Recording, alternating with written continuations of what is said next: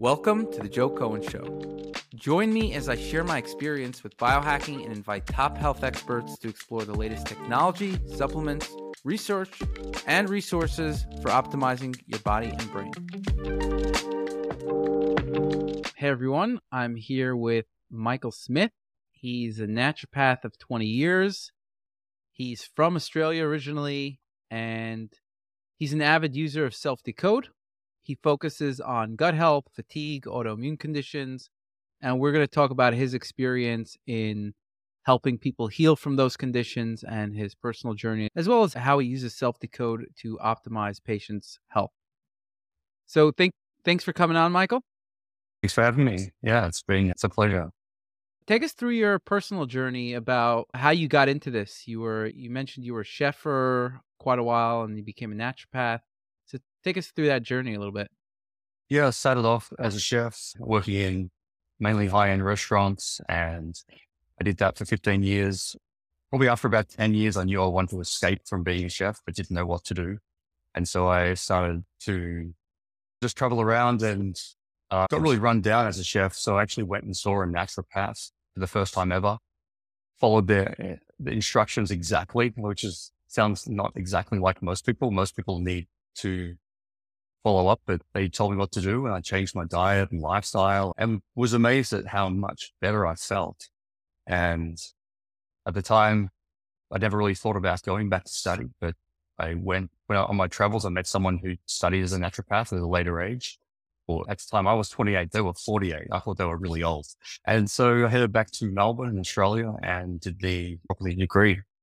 Okay, nice. And so when you're seeing patients, tell us how you go about healing gut issues, fatigue, autoimmune conditions. What's your process there? What do you do? Well, it's definitely changed over the years. Like after training, it was not much testing. It was just telling people to eat better, maybe give them some herbal medicine, put everyone on an anti-candida diet. That was a trend at the time. But after a while, that would work for some people, but not for everybody. And so after a while, I started to study more about functional medicine. And it was probably 10 or more years ago, I had my own 23andMe data done and ran it through one of the companies at the time and found out I had MTHFR. So at that time, I thought I must take lots of B vitamins, and that didn't work well for me. So I then went down another track of, just studying more and more into this. But now a lot of people come to me, they've already done the diet and lifestyle. So I think the most important things are sleep and exercise, diet. And sometimes people are doing 2 or 3 of them, but not all of them. And then I always get people to focus on that. But I'll run like a series of tests, usually starting with basic bloods and maybe more extensive blood testing, depending on if someone's coming for gut health, that maybe looking at some advanced stool testing, looking at hormone levels, things like that. Just getting an overall picture of where they're at. Are you using like organic acid testing, or you're testing like you're doing CBC, CMP, like some of the basic tests? Yeah. Or what's your focus? Like most people have had the basic tests, which I think are important to read and look at, but often they haven't had like your cholesterol health. They may not have had more advanced lipid markers and lipid proteins, or many people haven't. They may have had hemoglobin, but not iron and ferritin. So I'll just do more detail there. I do organic acid testing. One of the labs I run, there's a fairly new test out called Nutristat. It has 240 markers, and organic acids is part of that. They've got amino acids, heavy metals, omega-3s, omega-6s, all the cholesterol. As you can imagine, 240 markers is a lot. So I did that myself last year, and I started running that with clients, but also customize it. Someone's clearly, they've had thyroid testing. They may not need repeat detailed thyroid testing every time. So I can customize that to what people might need. How does Self-Decode fit into that picture with your practice? If someone's ran their labs through Self-Decode, I find that Self-Decode is like my cheat tool. It helps me hone in on what to test, but also looking at all their genetic predispositions, looking at areas I may not have thought of running down before, and looking at what I might need to test for. Or like recently I had a guy with mold toxicity. He definitely had mold. He's worse with mold, but whenever he'd go away, from the mold from his house. It was not a problem. And when I looked at his selfie code, he didn't seem to have the genes for mold, which obviously doesn't rule it out. But it's turned out his main issue is more environmental toxins. He's reacting to other things. And so doing mold detoxes is not going to work for him. So just gave me some insights into things that I wouldn't maybe have thought of before. It gives you like a lot of different risks that you could look through pretty quickly. Just scroll through and say, okay, interesting. I use it like that. Also, I guess you're mentioning as a differential diagnosis kind of tool as one piece of a data point and be like, okay, this kind of makes it a little less likely he doesn't have that genetic predisposition.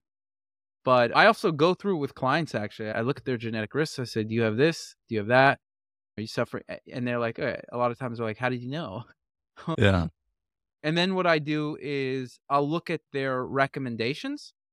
So we actually have a new update with the recommendations. I mentioned it briefly, and maybe I'll just share my screen a little bit just so people could see. I want to continue with how you use your practice, but essentially, this is all types of recommendations. You could filter by dietary supplement. Do you use the filters by like supplements or whatnot? Yeah. So I'll filter, yeah, like a lot of the lifestyle things, I might just tell them myself, like what they need to focus on, because I've done like an extensive case history and see what they're doing and not Right. doing. But things like supplements would probably be the biggest one I'd filter out or filter to see what might be Filter in. optimal. Yeah. And lab testing is another one too. One of the main things I use it for is actually just looking at the recommendations. The recommendations have gotten really smart, and we've been working on this over time. It's actually a pretty comprehensive algorithm. It's looking at, so if we look at, let's look at something a little less common. Agmatine is something you probably haven't even heard of, or maybe you have, but it comes up as number 5 for me, and it's one of my favorite supplements actually. Yeah. Something I've never And prescribed before. yeah, yeah, and so it works really well for me, and I was surprised to see it as number 5, but it goes to show you that the algorithm has gotten a lot better because of how well this works for me. I take a very high dosage of this. Normally, like, companies are selling 250 milligrams. I take 2.5 grams because I really like it. But in any And case, you could yeah? I was going to say, and you found that more is better for you, like just with the way you've started off Yeah. small and gone up. And Yeah, exactly. Yeah, I was taking low for a while, and then I just tried very high, and I settled on a dosage. And I look at my lab tests, make sure nothing weird is going on there, and based on how I feel. So there's a lot of things that are going into the dosage. I'm not telling people to take 2 grams like me, Mhm. but in any case, we look at it, we look at the genetic predispositions. It's helping with these, which is interesting. You could look at all the other DNA predispositions that I don't have a high risk for, and you could see the lab markers that it's helping with. That's actually cool how it tells you what lab tests it influences, because so many times people, they just do a yearly blood test, which is, and whereas they can, if you add this supplement in, you can say, well, this is what this is going to help with. We need to recheck this. If someone's got high liver enzymes, you want to check it in a couple of months' time at least and check that they're coming down. You don't want to wait 12 months to see what their liver enzymes have been doing for the last year. Exactly. But yeah, I find that I agree with that. It's very helpful for the lab markers as well, because if you think about it, what is when you want to make a recommendation, you want to make it with as many data points as possible. And I already, just talking to you very briefly, I understood that's how you think. Yeah, I probably don't test people. Like I know you test fairly frequently compared to most people, but I think people need to check at least 3 times a year. Like the things that are out of range, like I like to do a super detailed test once a year. And then whatever is out of that, like then I think that's follow up really and make smart. sure they're coming into range. Yeah, I would agree with that. I think for most people, I don't think they need to do what I'm doing. The reason I do what I do is because I do so many experiments. And Yeah. so when you do a lot of experiments, you want to make sure, and I'm doing things that are somewhat radical, meaning the amount of supplements I take, and just I go hard at things. And so when you're playing at the edge, it's different than when you're more like playing in the average. At the edge, you're more likely to have something go wrong, right? But you could also have more likely for something to go right if you know what you're doing, and that's the zone that I'm in. I'm like playing at the extremes. And so that's why I do more frequent blood testing to make sure that, and also to help other people understand, meaning it helps me understand every time I do a blood test. It gives me like a personal insight to then, which can help me guide how to make that software, how to make self decode better.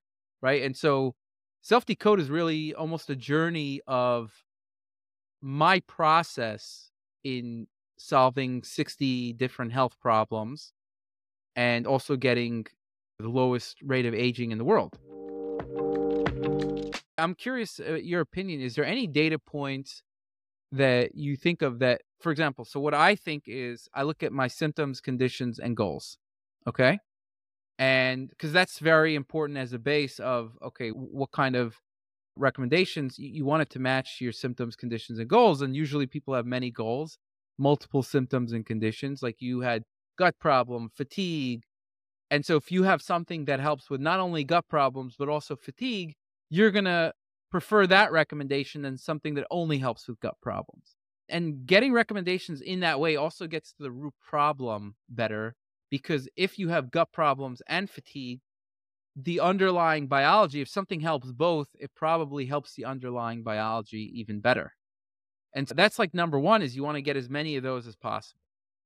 And then the reason I love genetics is because while each thing is not diagnostic, you can't like diagnose somebody you have a mold issue or you don't have a mold issue. But because we have 500 different risks, that amount of data, we can give like a best fit with, okay, this thing can counteract these 30 risks that you have.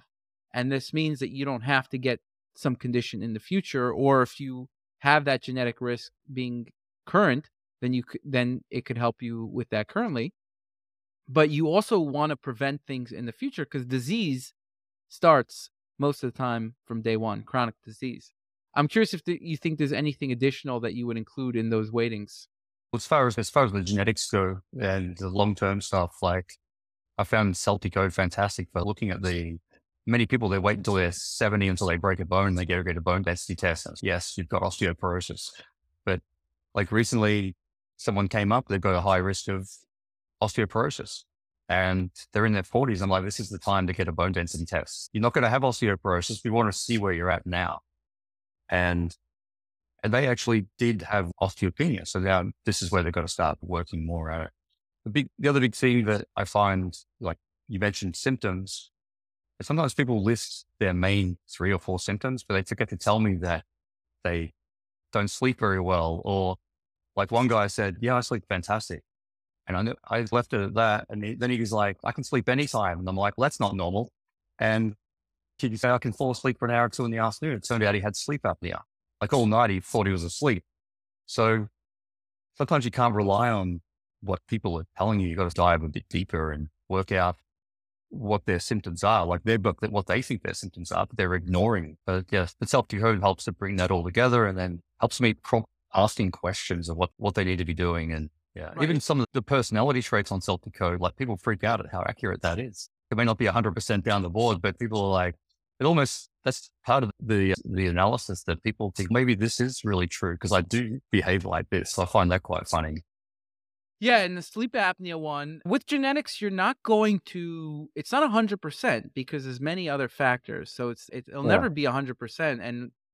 But it can help you figure out if you see somebody's at high risk for sleep apnea. Now, that's something you need to dig into more deeply than you may have if you didn't see that. Yeah. Yeah. And that's what I explain to people. Like I have the genetics for diabetes and a family history, but if I lived a typical Western lifestyle, potentially I would get diabetes, but I'm pretty confident that's not going to happen based on my labs and lifestyle. I personally think that all these chronic diseases are preventable, but if you prevent it from an early stage, and I don't think anybody does that. Yeah. And you're right about testing at an early age. Like luckily with podcasts these days, like I will get people in their 20s coming to me and saying, I want to get some detailed testing, which is great. Like it's something I never did. Or if I did a blood test, it was probably when I was sick. But generally it's people in their 40s, 50s, like getting to my age and they're like deciding that this is the time to change. And it's not too late, of course, but they would have been so much better off starting in their 20s and 30s rather than people could have some strange blood test results, but potentially they've been, a little bit out of the normal and it's just their normal for their entire life. That's why having labs when you're young and healthy, where things were you always slightly low on platelets or something like that. So there, that does happen sometimes. Like you said, the platelets. I've seen that somebody's low on platelets. Somebody could just be higher on ferritin. But so many people, they send me their blood tests and say, yeah, everything's fine. And sometimes there's things that are just not fine. The doctor hasn't mentioned it to them, but I like to upload it to Selfie Codes and send them the PDF with all the optimal ranges. And they're like, oh, that's not right. It helps motivate them to make these changes because they don't know that there's something wrong. I had one person that had just above the range in iron. And I sent them back like literally a month later and the doctor said, no, you're fine. And they were just below the range and he suddenly, you're anemic. And the labs had hardly changed at all. That's interesting. But yeah, it's just really interesting. People just think that either they're normal or not. It's like saying, are you strong? There's a bell curve of how strong you can be, right? And you could say like the optimal strength is you want to be as good as possible, right? You don't just want to be normal because if you're like normal in the United States, you're going to have a big belly, you're going to have all these kinds of issues. So normal is actually not good.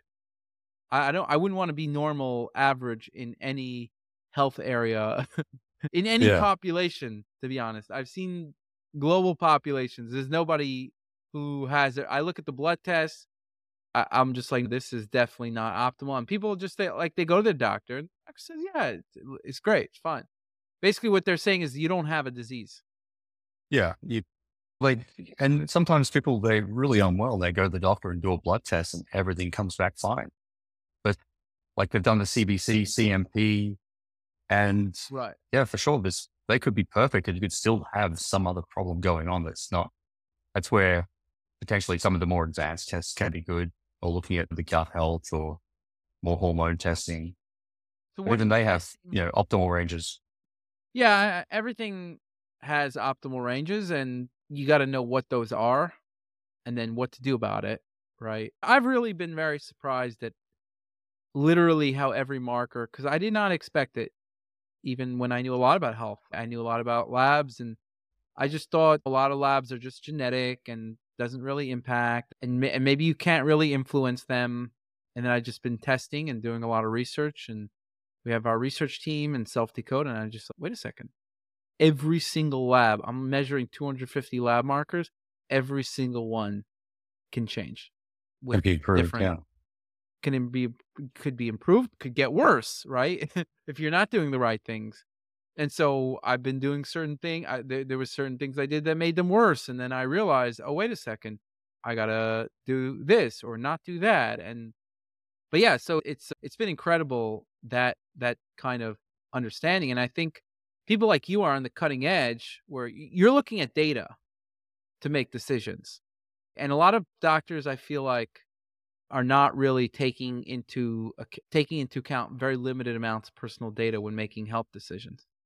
Yeah. I definitely look at the data and I like to track things myself and tracking sleep and tracking exercise. But sometimes for some people, their biggest issue is their whole they just got to calm their nervous system down.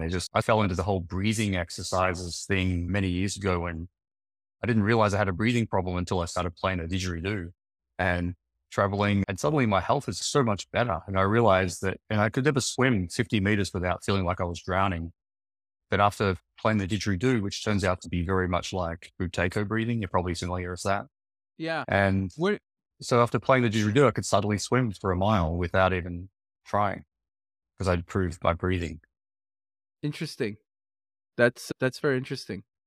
Take us through if somebody has a gut health issue or chronic fatigue, what are you looking at? What are you trying to figure out to get to the root cause of their problem? First, I'll ask a bunch of questions and see what makes it better or worse. And there's certain clues if someone's, feel all bloated and gassy when I eat more vegetables and try and be healthy, then they may have SIBO or something like that. If someone's, just added more fiber and so much better, it could be just their diet. But a lot of people have tried lots of things. So I'll normally run like stool tests, and look just to see if there's any underlying pathogens.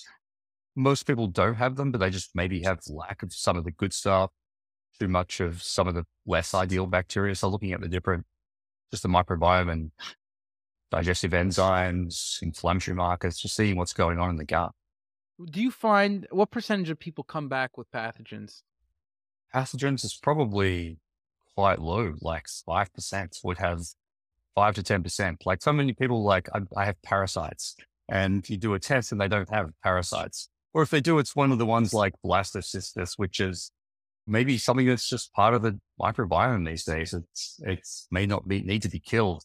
And I've found that improving and lowering the pH of the gut, like some people are just too alkaline in the gut, and improving the good bacteria, adding more prebiotics.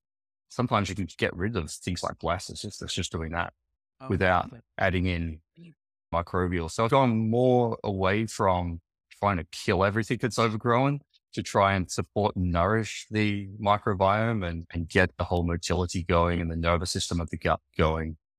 okay. And you're trying to decrease the pH through increasing butyrate. Yeah. So either with supplementation, but ideally like prebiotics, food, like diet. Yeah. What kind of prebiotics are you using? Depending on the person again, I might start off with sun fiber or PHCG as probably the gentlest one. That's like FODMAP friendly. So most people doesn't cause excess gas, bloating, but I'll I've use, tried that one. Do you like it? It's good.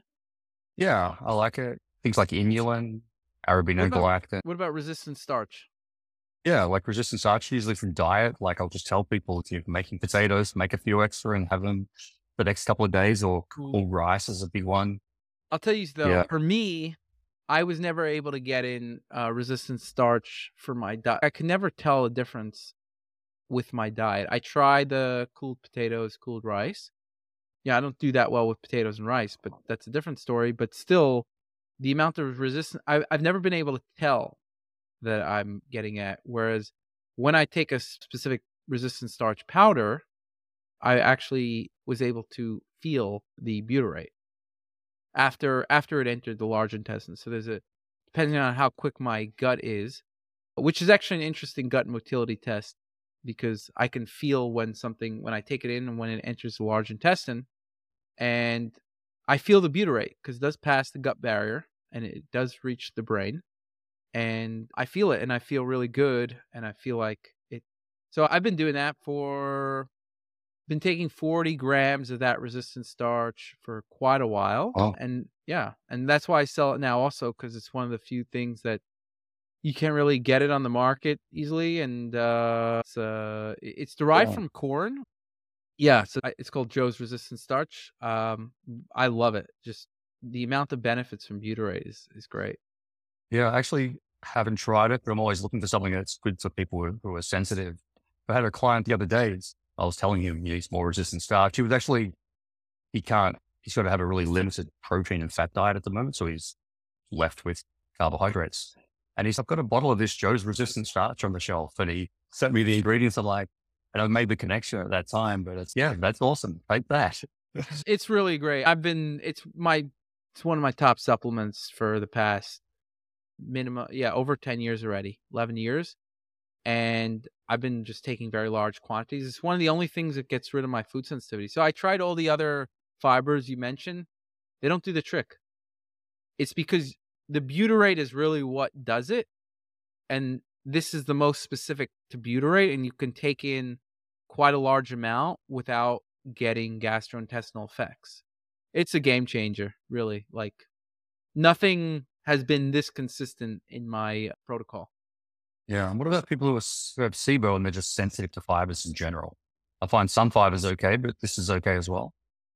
It is. You might want to start a little lower then. If somebody's got SIBO, then they could be getting gas from any kind of carbohydrates, or they're just much more sensitive to gas. And there could be, I don't think it's a problem. I actually think tons of people have SIBO, and I think it just goes away naturally over time. Or some people, it goes away naturally over time if you fix the underlying cause. We should put it that way. Yeah. And it'll never go away if you don't. Meaning, is your gut acidic enough? Yes or no? Do you have quick enough motility So if your motility's slow, your gut is not acidic, and you're eating a lot of carbohydrates, that's the perfect, and you don't have the right bacteria, you're getting SIBO, right? And you have a certain genetic predisposition also. So if your gut is not predisposed to like, if you're predisposed to IBS or something like that. And I was basically trying to challenge my gut as much as possible by taking as much fiber. And so then when you challenge it, you realize that, hey, I want to make it go faster. So I started doing a bunch of stuff to make it go faster, and it worked. And I don't really have any, I don't have any problems with that. But yeah, I feel like you need that butyrate one way or another. My recommended starting dose is 20 grams a day. It does come with a little glycine, so it helps a little with the gut, just as part of the fiber. But I recommend 40 grams for optimal dosing. And it's butyrate is one of the most incredible molecules. Like it's just good for everything. Cancer, Yeah, heart even disease, brain ooh, inflammation. There's been brain studies on inflammation, autism. everything. It's one of those things it's just part of, it's just like people naturally get sun, they exercise. People have always eaten fiber. And you need people have always been creating butyrate. And it's one of those things that, yeah, okay, exactly how much, but still everybody has always, it's just part of our makeup. And it's one of those things that, okay, maybe genetically some people need a little more or a little less. Everybody needs butyrate. And the problem is that whether it's because of antibiotics or worse gut microbiome, I don't think we create enough. And then also not enough fibers. I think people always used to eat a lot more fibers. And so for me, I don't think my gut is really does well with tons of fiber. So for me, I have to be very selective about which fibers I include. And so actually, I do comprehensive lab testing, and I've tried to not eat fruits and vegetables and just taking this fiber, and it's pretty, like, my labs are great. So I find that it's not for me necessary to meaning, but you really have to know what you're doing, because I take a lot of supplements that kind of give you the Yeah, things that because you can people get get, from fruits and vegetables. because a lot of people, they just mentally can't handle taking more than 5 supplements. You got to pick the best 5 for them or something. Yeah, yeah. And that's where you're like, Right. you need to eat these foods that are rich in, Correct. all the Correct. polyphenols, vitamins and Absolutely. minerals. And If you have food sensitivities, which I think almost everybody has something, one or another, food allergies, you need to create that tolerance. Butyrate is one of the core ingredients. And I've taken a bunch of butyrate pills, and they don't work as well. You can either take the pills or you can have your factory work for you. Your large intestine is a natural yeah, factory. it's always the best. That's why I do food intolerance testing sometimes, but rarely, because I'll do a gut test and I'll see, okay, you've got food intolerances, but we need to improve your butyrate and we need to improve your gut. And then usually that will fix the food intolerances. Right. So I've actually tried these IgG food intolerance testing, and I didn't know at first, a little skeptical, but also open-minded. I've done it 5 times, and I looked at a lot of people's results. I think it's garbage. Yeah, And the I just can't take it IgG, back to, there's ones you can do with IgG, IgA, like a little bit more detail. I did the But even IgG. then, if someone's got leaky gut, you're going to be testing for positive to everything. It's just like a waste of money. You need to fix the gut first and then maybe test if there's something you're suspecting. IgG itself is not that great because, like with, say, Epstein-Barr virus, nearly everyone comes back IgG. It means you just had an issue in the past. That could be a reason why you may have had an issue in the past with dairy. You still got these antibodies against dairy, but they're IgG. It's not IgA, or it's not Yeah, like an but immediate reaction. there's certain things I knew I was sensitive to in the past or now, and I don't have the IgG. Then what Okay. is it telling me? Yeah. And then sometimes, yeah, if someone's What could I reacting get from the to, test? that's why I rarely do them. Yeah, food intolerance test. It's like a last resort type of thing. Or if someone's really want to do a food intolerance test, it could be an option. But the, yeah, like, and sometimes people think they're reacting to, say, wheat, but they're not reacting to wheat. Like we might do, sometimes I'll run detailed gluten testing and they're reacting to wheat more as a FODMAP food. They just don't digest the fiber of wheat or something like Right. that. And they're the people that react to wheat in America, but they go to France or something with glyphosates and things like that, and they have no issue over there. Same with Australia, like people react there and they go to Europe and it's less of an issue. So sometimes the quality And you can get some good quality in these countries too, but you got to really search for it. Yeah, it's interesting. So the stage that I'm at is I've really done all the conventional lab tests, and there's 250 markers or whatever. I actually really like the amino acid tests. Do you Yeah. do the amino That's part acid? of that Nutrisat test that I run. Yeah. Whenever I'm into something, I make sure that Self Decode really has great information on it. We're adding lots of information for the amino acids, what to do. It's getting baked, like it's getting integrated Excellent. into the whole recommendation system, which I think is really good. There's definitely parts of the organic acids test that I just gloss over. Like one of the most important, or one of the things that people are a lot of really interested in is like the neurotransmitter metabolites, but you can't tell what's going on in the brain from what you're peeing out, like with dopamine and Well, norepinephrine, things like that. Some good parts of the test as well. Like you can measure quinolinates and chironate, which is well studied. And that's part of the neurotransmitters if someone's creating more neuroinflammation. So that's a good point.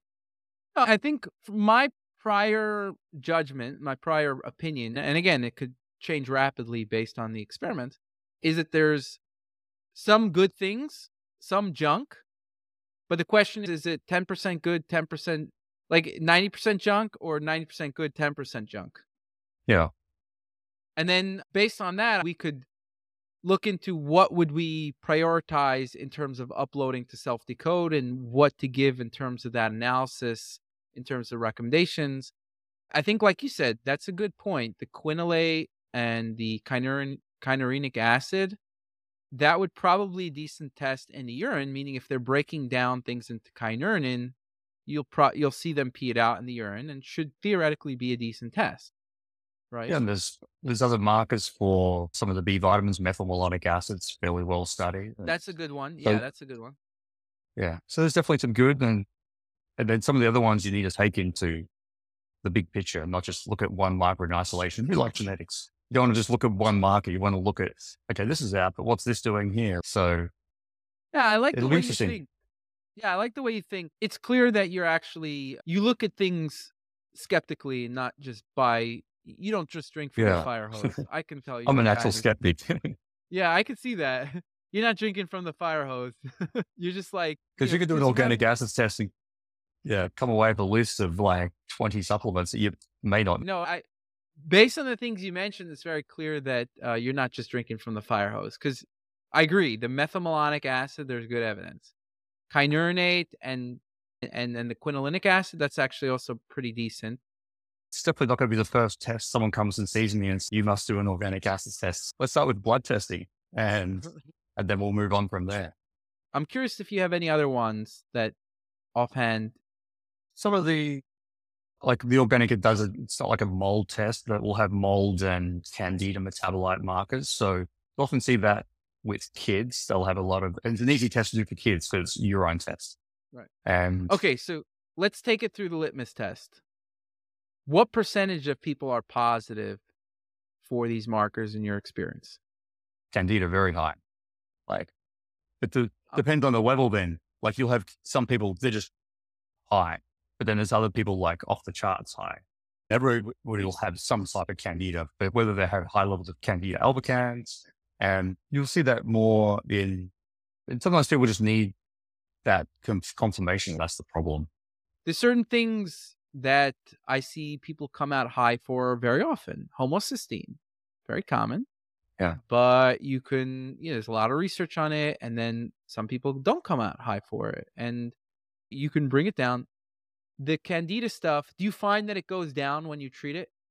Yeah. And also with the reference ranges with the labs, they're not very good as well. That's Okay. partly. So I have my own reference range on those labs Okay. too. And All right. 1 second. So when you treat it, you find it goes down. it comes down. Yeah. Okay. That's an interesting data point. I like that. What do you treat it with? Berberine? And you also want to make sure that there's no point treating someone in their lab testing cruise, but they still feel crap. Like the bottom line is they've got to be feeling good. With I don't candida, think things like, unless it's super high, I wouldn't think that it's causing the problems that they think it's causing. I would say it's more of a side effect. yeah, so you want to be looking at the overall gut health. Yeah. But if someone was treating if someone had things like Saccharomyces boulardii, monolaurin, some of the antifungals or berberine would be one. But Okay. looking at the overall gut health, you want to be getting the butyrate up as well, going back to the whole basics. Okay. And you find that you found anyone like very low on it? Very like low levels of candida. Candida. Yeah, for sure. Yeah. Yeah. Okay. So maybe The it's a, maybe it's a good. stool tests will most likely not come up with candida. People could do an organic acid test and they'll have candida or a stool test. So what are you looking at the candida? Kind of just giving you a data point. Yeah, and take it Urine into test. you never Take look at into these markers consideration. in isolation. You take it into consideration for their symptoms and like with, as I said, probably a lot of parents use it with their kids because it's an easy test to do. Right. So what else are you looking at? I look at the mitochondrial markers, but I look at those with, I'm not looking at those as a great marker for mitochondrial health, but looking at if there's any sort of blockages in that pathway, in that Krebs cycle. Like what? Things like pyruvate, the lactic acid, citric acid, the alpha ketoglutarate, the succinate. And some of those, if there's a blockage, it potentially can be because of B vitamins, coenzyme Q10. So you'd be looking at other data points. Is this the problem or is it Take me something through else? that. Yeah, take me through that because I'm actually curious about this. If you can give me examples, that would be great. Yeah. Some of these markers in the Krebs cycle, they need cofactors like B vitamins, amino acids. And if they're up, you'd be then looking at these other tests. Is it a lack of amino acids? And or is it a lack of B vitamins? And What about just checking serum making, amino acids? yeah, that would be part of it because you're not going to see the amino acids on there's an amino acids section on the organic But that's acids a test, but that's urine. not. That's a urine amino acids.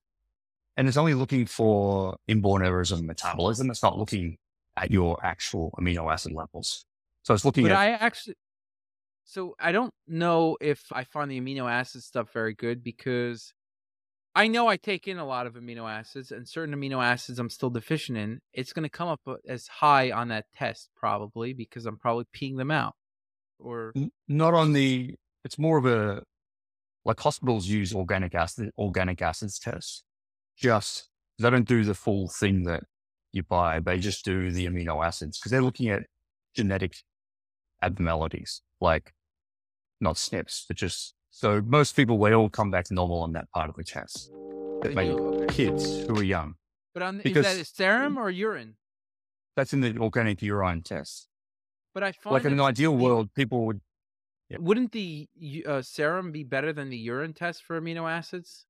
absolutely. So if someone's doing an organic acid test and looking at the Krebs cycle, ideally you'd have the serum amino acids next to it and be able to see, Okay. is this making sense with the blockages? Or is it like the B vitamin? But you can see methylmalonic acid or B12, B2, are they deficient? So you look at the markers in that Krebs cycle and then you look at the other markers to see what's influencing it. And usually Okay. if things are really out of range, like people will have symptoms of the fatigue, brain fog, all those types of things. Okay. Okay. So I think we're in agreement. You're saying that for the amino acids, serum is better, which we agree with.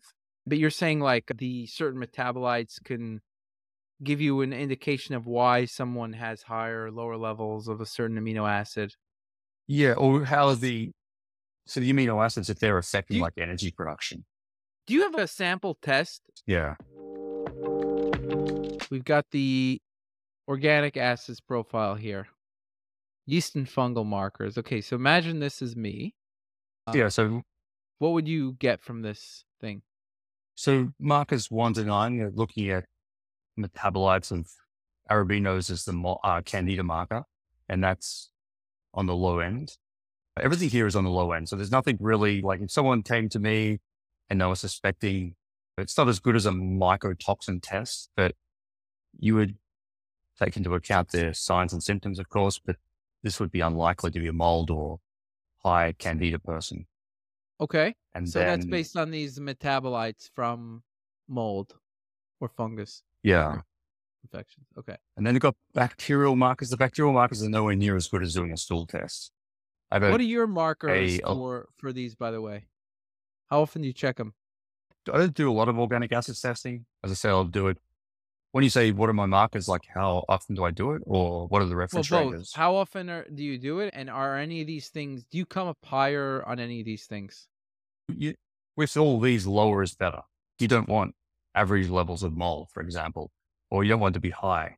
You want to be on the lower end of everything here. And as I But said, everyone's going to have some type of candida. what do you come up high on here, if any? I did this part of the Nutristat test last year. I don't think I didn't have up any mold or candida markers. I have Okay. always have some of these bacterial markers come up, but some healthy bacteria can also make these as well. I don't pay too much attention to these ones because a Okay. gut test is much better. Um, So they measure bacterial markers. the Clostridia, there's different species, and if these ones are high, they measure these ones in particular because it can affect brain function. And if they're high, you'll often see sometimes the quitinate. You often see these high in kids with ADHD, learning difficulties, things like that. But they'll usually have these high with the brain inflammation markers high as well. Okay. See, how are these markers looking you, for example? So these are all good. I wouldn't be, So somebody who's no healthy shouldn't have these elevated. yeah, you always want to be on the lower side, generally speaking, not for all of these markers. And you don't want them, and this looks like it's elevated, but you'll see it's not even in the red. They'll mark it red when it's like in that high level. I'm not sure how long this test has been. It was originally developed to check for these inborn errors of metabolism. They just added to it over the years. But things like oxalates, there's so many things that can influence that, from diet to candida. This doesn't automatically, if they've got high oxalic acid here, indicate they need to go on a low oxalate diet. I would look at their diet, but I would also look at their gut health and those types of things as well. Interesting. For this one, we have a C. difficile genetic predisposition. But something like this, yeah, we have a yeah. genetic predisposition for C. diff. So maybe you can match it with these. I'd be curious about that. Something like C. sporogenesis, that could actually be a good thing. That creates tolerance in the gut. Yeah, I but wouldn't know you it get good make. species of Clostridia. Yeah, exactly. You need that Clostridia to make some indoles. So are you looking? You're saying that you want these all to be lower, yeast and fungal markers, You want them bacterial all to be on the markers. low, yeah, on the low side. So from this first page here, there would be no sort of action necessary. It helps to potentially rule some things out or take some things off my radar. Yeah, let's say Like if if someone, everything's low, what's off your radar? I'd suspect mold and candida less. If like I wouldn't rule out gut issues based on these bacteria markers, I'd be looking at a gut test. It's probably rare that don't think I'd ever do it. I would always recommend a gut stool test before a organic acids test. But sometimes, as I said, parents with kids will run them because they're easy to do. There's like a simple urine test. See, it sounds like you're not putting too much stock into the intestinal microbial overgrowth part. No, not really. Okay. All right. Next, human Krebs This is just a cycle. diagram of the Krebs cycle. Yeah. So it helps. It's supposed to explain the next page, essentially. Okay. So what are you looking for here? So Oxalate here, metabolites. Does that tell you if somebody has? I guess it does. If somebody's peeing out too much oxalates, that could be a risk that factor can be a for problem. oxalate kidney stones. Yeah. You look at then why they might be high. Is it diet? Is it like even things like gut dysbiosis can lead to poor metabolism of oxalates. Candida can affect it. So if they're going to, this candida is not high, but if the candida was high, you'd be looking at that. Okay.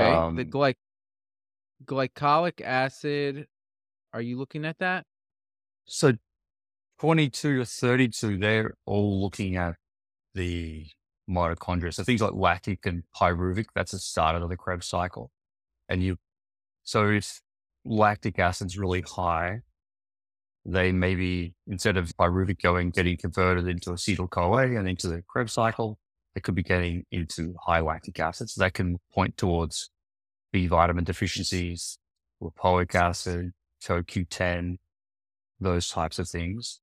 And you So find if that the when people lactic take acid B was, vitamins, lactic acid goes down? it could be You'd also look at amino acids, but also coenzyme Q10, lipoic acid, all those typical mitochondrial nutrients. And how are you measuring those? Are you checking them in the blood? Some of them you check in the blood. Some of the B vitamins you can check here. The amino acids you have to check in the blood. Coenzyme Q10 is probably not a perfect test for that, I think. I think they check serum levels of CoQ10, which I think is good. You can I haven't check seen it, it. but Yeah. yeah. But whether it's like some blood tests for things, they could change so much. Like magnesium, for example, just because magnesium's okay in the blood doesn't mean you wouldn't benefit from more magnesium. So how do you know if you need more magnesium?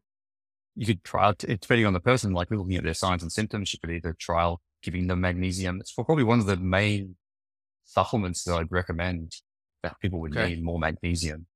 With the rest of these markers, once again, you want to see these on the lower side. Most of them are. Couple the So 30, 32.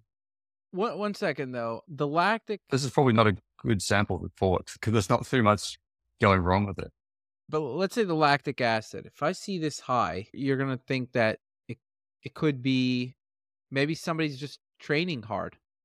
Could be, yeah. So you want to be looking at their signs and symptoms. Are they getting these typical fatigue? Are they exercising and getting fatigued really quickly without really overexertion? Are they walking upstairs and their legs a couple of flights of stairs and they can't handle that? So I wouldn't be thinking, oh, your lactic acid's high. You need to I take guess a bunch of supplements. I guess you have to control for it based on the level of exercise. Somebody who's exercising more is gonna, I assume, Generally be out. speaking, I will recommend people, even if it's a blood test, don't go and do your CrossFit workout the day before a blood test. Okay. Same with this type of thing. Yeah, I see that. And the pyruvic acid, what are you gonna recommend? If it's what you're looking at, if it's low or high?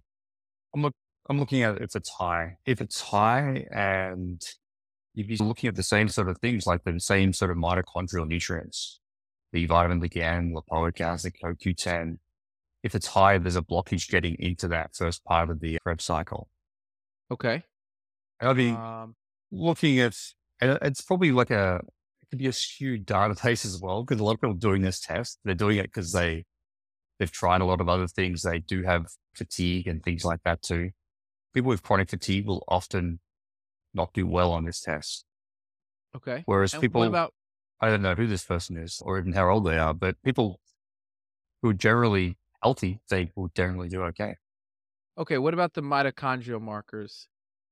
I haven't memorized. I've got like a list of all the things that each one can be like, there's different cofactors for amino acids. B12, things like alpha ketoglutarate can help in this pathway. So I'd be looking at each Hmm? marker for the alpha ketoglutarate would be number 27, So if somebody has elevated ox levels. this is alpha ketoglutarate or 2-oxoglutarate? Adding alpha ketoglutarate can help as a supplement. Why is that? It's part of the cofactor in this pathway. So you're looking at the ratio of, okay, if you're high on oxoglutarate and then you're low on succinate, you're probably you don't have enough of a cofactor for the 2-oxoglutarate, and then AKG will help for that. Yeah. So each one, and you're not going to end up with a bunch of supplements. A lot of these mitochondrial supplements will cover a lot of these in them. So what are your like top? You're looking at high levels or low levels or both.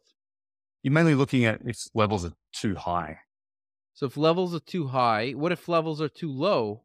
If something's if you have high 2-oxoglutarate, or let's say So you have high 2-oxoglutarate, but also high succinate. So you're still converting it.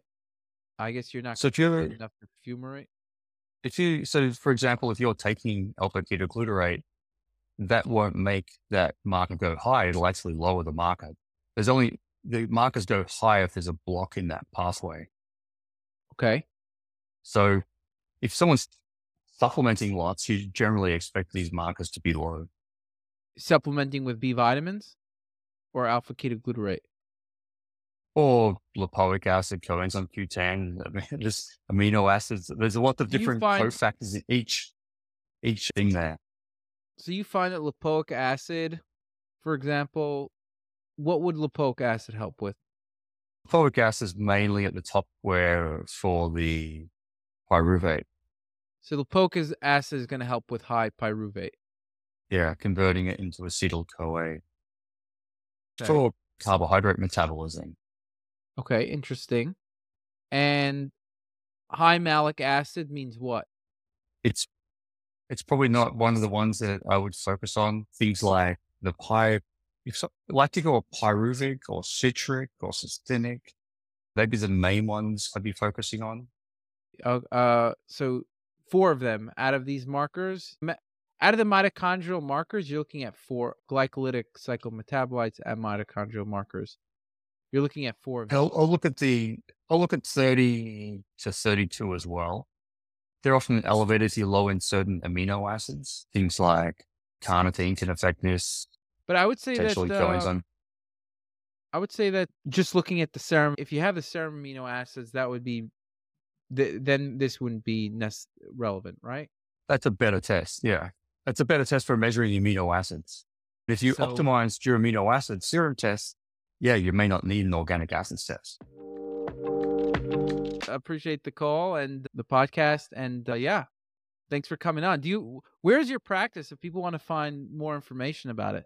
So I don't have a physical office anymore. I work online. So people can find me at planetnaturopath.com. It's the best place. I'm not Okay. very strong on social media or all those things, but go to the website. Okay. Have everybody do a self-decode test? Do you recommend it to everybody, like a genetic test, or some people, or how does that work? I often recommend it to most people, sometimes people need to convince, some people have worries about genetics, just trying to educate them. If people have already done like a 23andMe, I'll often just upload it for them and then just send Okay. them a video giving them a snippet of why they should do it. And then when people see the advantages, it's really because there's so much stuff like people don't know how much you can do, like all the blood testing and the recommendations. Thanks for having me on. Awesome. Thanks. All right. Take care. 67% of listeners aren't following the show, so please don't forget to show your support by hitting the follow button now. You'll not only be supporting the show, but also investing in yourself and your health journey, all while helping to keep us ad free.